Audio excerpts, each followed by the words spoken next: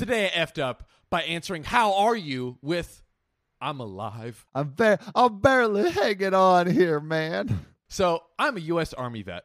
I'm in the process of a veteran affairs claim, part of which is mental health related. For those who don't know, the VA contracts out a ton of the exams called CMP or compensation and pension exams, and those companies take care of all the scheduling, finding doctors, etc.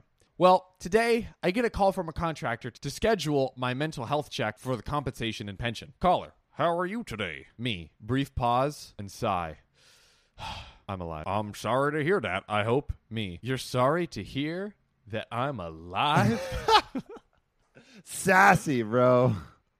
Caller proceeds to have a panic attack. I am dying laughing, and this poor lady is freaking out, apologizing, and desperately trying to reassure me that she is glad that I am alive. Oh, my God. I'm trying to catch my breath from laughter, and she's trying to explain she was responding to my tone more than what I had said.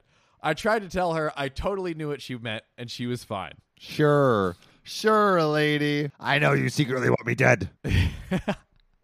I know you have it in for me. But she was so freaked out. She kept coming back at it during the rest of the call to make sure that I knew that she was very happy that I was still alive. I've been in a lot of pain the last couple of days and really needed the laugh, but I feel bad for her. I really hope I didn't completely screw up this poor lady's day. I don't know, man. She seems like she was pretty riled. Yeah, I know. Like, it's kind of a sweet story because it's like this guy's been having some rough days, and then he gets like a laugh out of it. But then this poor woman is like, "No, I am glad you're alive.